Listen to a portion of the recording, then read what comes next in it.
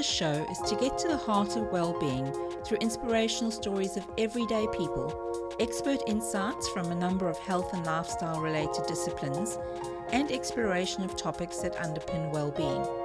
If you want to take control of your well-being and put yourself front and center in your life, then this is the podcast for you. I want you to feel calm, nurtured and inspired so you can enjoy your life and your success. If you have not yet done so, please subscribe, rate and review on iTunes or Stitcher. And if you know someone else that would get value from the show as well, please share it with them. Join me on this journey and let's live the fab life together.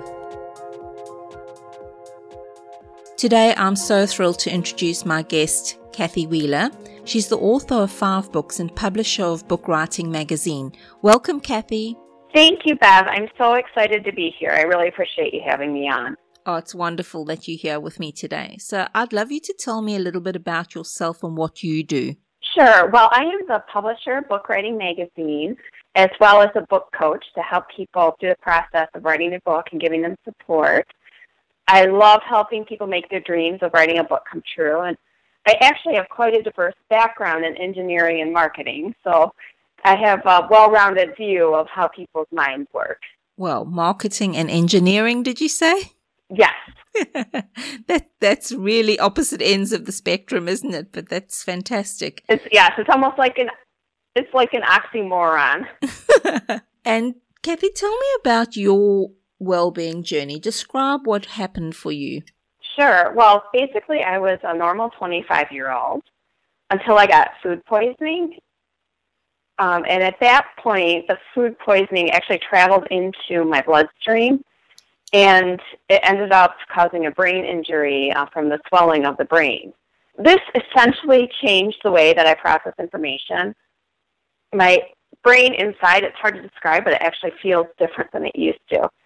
And as a result, a lot of things have been impacted. So my speech has been impacted, some days more than others. I have day-to-day differences. Some days I have long pauses where I'm sure it's quite painful for the people listening to me. As I have these pauses, my brain is 3 or 4 sentences ahead, but my mouth just won't move. So it can be frustrating. The way that I analyze and process information is also different. It is a lot slower and a lot less accurate, I would say. So at the time, I was an engineer, so obviously being analytical and easily processing information is important. So that definitely changed my outlook on work. Shortly after that was when I transitioned into the marketing liaison position, which actually was not as a result of my food poisoning, but was a result of a career happiness change. I did have a marketing minor, so I did have a bit of marketing work prior to that. And during this time, prior to the food poisoning, I had been writing novels. I was trying to exercise the creative part of my brain during my lunch hour. So I had a few manuscripts written, and I was fairly far along in the traditional publishing process. But the one manuscript didn't end up making it. Once I had the food poisoning, kind of my mindset changed, how my mind processed and structured things. I felt like I needed to change, and I was actually scared to write. I really was scared to write. I used that excuse for a long time. Many of my life circumstances also changed at that time, and so I was able to rely on my other strengths, thankfully. I know I could still make it as an engineer because I went back as a sales engineer. It's just a whole different process than it was. But 15 years later, I felt that the confidence and desire to write again was back, so I went for it. I went ahead and wrote another book. And during that meantime, I did have quite a good career, but it was definitely a different way of thinking, and I had to adjust so many things in my life in terms of what I felt were my strengths and how I went about dealing with situations and information. Yes, I completely understand where you're coming from, and I love that you've actually reinvented yourself, and this is maybe your life's purpose around, we don't understand where things come from and why they happen to us, but you're perfectly in the right situation, it sounds like. So that's wonderful. I really love that. So how has this sort of impacted the way that you actually work and your lifestyle? Sure. I become frustrated when I'm trying to put together analytical information. So I still remember how it used to be, which is the frustrating part. I feel like I relate a lot probably to people with strokes. But I'm still quite proficient, and people likely wouldn't even know that I had this issue if they hadn't known me before. But I know. So every time I stumble on a word or given a data set, it does cause the frustrations. So I've had to adapt and rely on some of my other strengths. This has ultimately given me a chance to be better off. My intuition has grown because of this, which is really good, being an analytical person, to be able to use your intuition as well. But I'm also more accepting of others. Like I said, I can relate to people who have had strokes. So there was a brief time when it felt like I had dementia right after the food poisoning. So, for example, I'd reach a stop sign on my drive home, which is a drive I had done for years, and I wouldn't know which direction to go. So I just had to calm myself down, and I'd remember and make it there. And actually, to this day, my sense of direction is diminished. Luckily, we have GPS. I really don't get lost, but I just know it's not as good as it was. So it really, like I said, yeah, it helps me understand others and their situations. And so I think it makes me more accepting when people don't have the same skill set I do. And in terms of, it sounds like you have an amazingly positive approach to your life. So how have you managed your attitude and your mindset? Oh, good question. A bad attitude won't get me anywhere. So, of course, there's situations when I would like to have a bad attitude, but I know that life is going to hand us bad situations, and it's really how you react to them. I try to focus on keeping the positive attitude. So sometimes when I get these frustrations, I have to pause and realize how lucky I am really to be alive. I am lucky to be alive. We are all lucky to be alive. But how lucky I am that I can still find a way to work things out. Given time, I can always work things out. My frustration will pass. The words eventually come. I just need to be patient. Through this, I've done a lot of research on attitude and realized that a positive attitude is key to happiness and success. So sometimes this is hard as an analytical person because when you're analytical, it's very easy to see the negative. I just have to keep focusing on the positive and keep that on top of my mind. I also have that mindset that anyone can achieve what they set their mind to do. So Henry Ford has a famous saying, and I'm going to paraphrase it, but it is, whether you believe you can or cannot, you are right. So I have a T-shirt that has that on it, and I love it. So I think with the right attitude and the willingness to learn and acquire skills and the willingness to take action, anyone can achieve anything they set their mind to. It's continuously learning and keeping that positive mindset. Yeah, and my sort of understanding there is it's a choice, isn't it? So you're making a choice around how your attitude would be and how you'll approach and tackle these things, because it is what it is. You have this sort of delay in processing, and there's nothing that you can do right here, right now, but everything you've done to this point has helped improve it. So I just love that you have actually realized that sometimes it's your approach to things. It's not just doing things. It's actually the approach, the way that you're using your mindset. So I'm full of admiration for you, Kathy. And what sort of skills have you developed or lessons have you learned to improve your own well-being? Sure. Well, I have learned that I'm an introvert. Probably always kind of intuitively knew this, but quiet time really helps me process information when my brain feels like it's on overload. So, how they do timeout for kids, I give myself a timeout. So I take 10-minute timeouts sometimes. So my kids know about this. I say, and my husband too, I say, I'm going to take a 10-minute timeout of complete silence. So it's very healing for me and allows my brain to process its overload. It allows it to catch up on an information, and it just kind of regrounds me. So my biggest, most precious well-being item is these 10-minute times out. Sometimes it is longer than 10 minutes, but it's always a timeout. I also love learning new things about well-being and constantly trying to improve mine. So it's such a fascinating area, and I do a lot of reading and try out new methods that I learn about through shows such as yours. For me, what I was thinking is, we could all do that, Kathy. We could all take that, because if you think of a standard business day, we spend so much of our time taking on new information or, working with people and actually listening to their story or their information if you're a coach. And we can do that. We need to do that ourselves. That's a great tool to use to get grounded and avoid the overwhelm and just process and be with people rather than, be doing things all the time. So that's a great tool for us to use as well.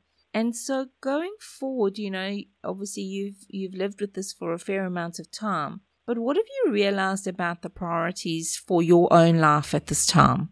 I feel like I've always been decent with my priorities and remaining true to myself and values. Last spring, my mom did pass away, so that changed my work focus a little bit.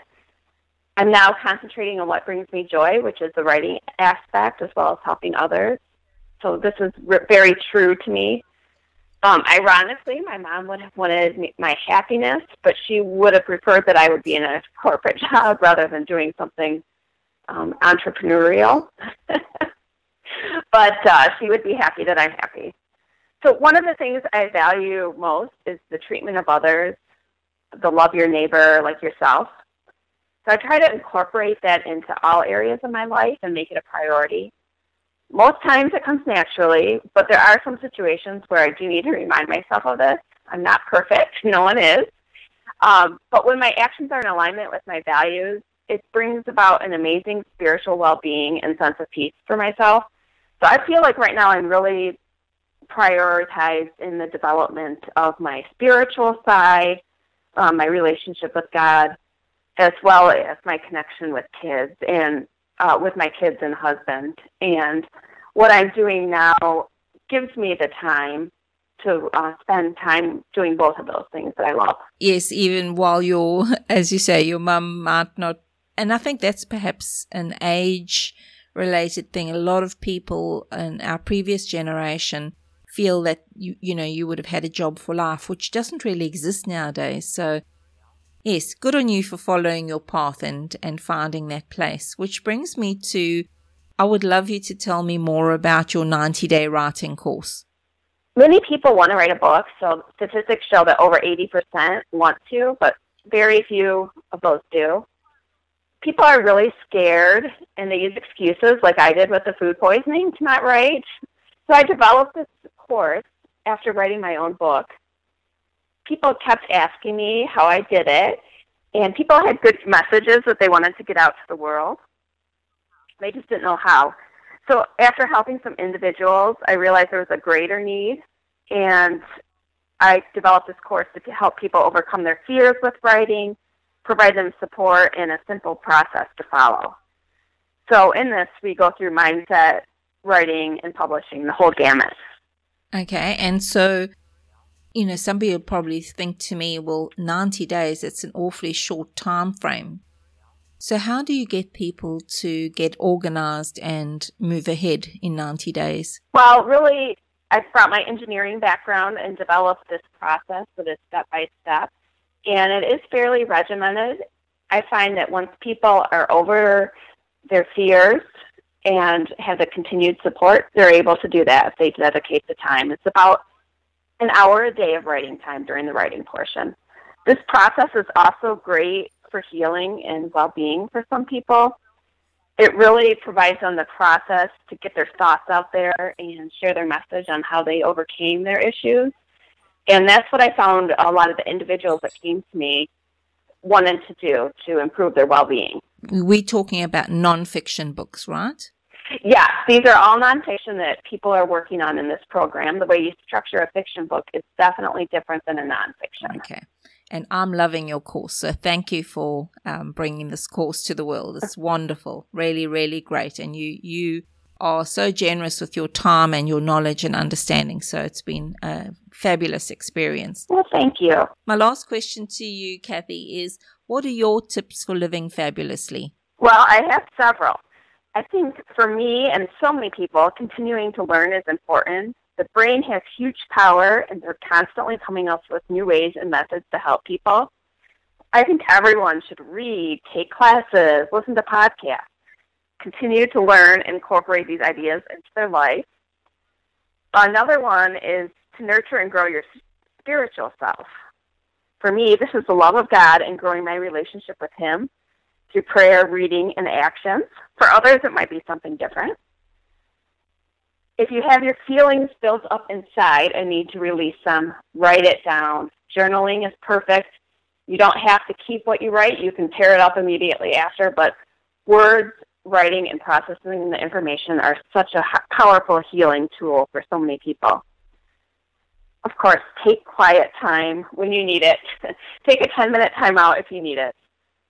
And physically, drink plenty of water. That is such an easy tip to apply to your own life. It's very easy to add something like that. It doesn't cost anything. It takes very little time.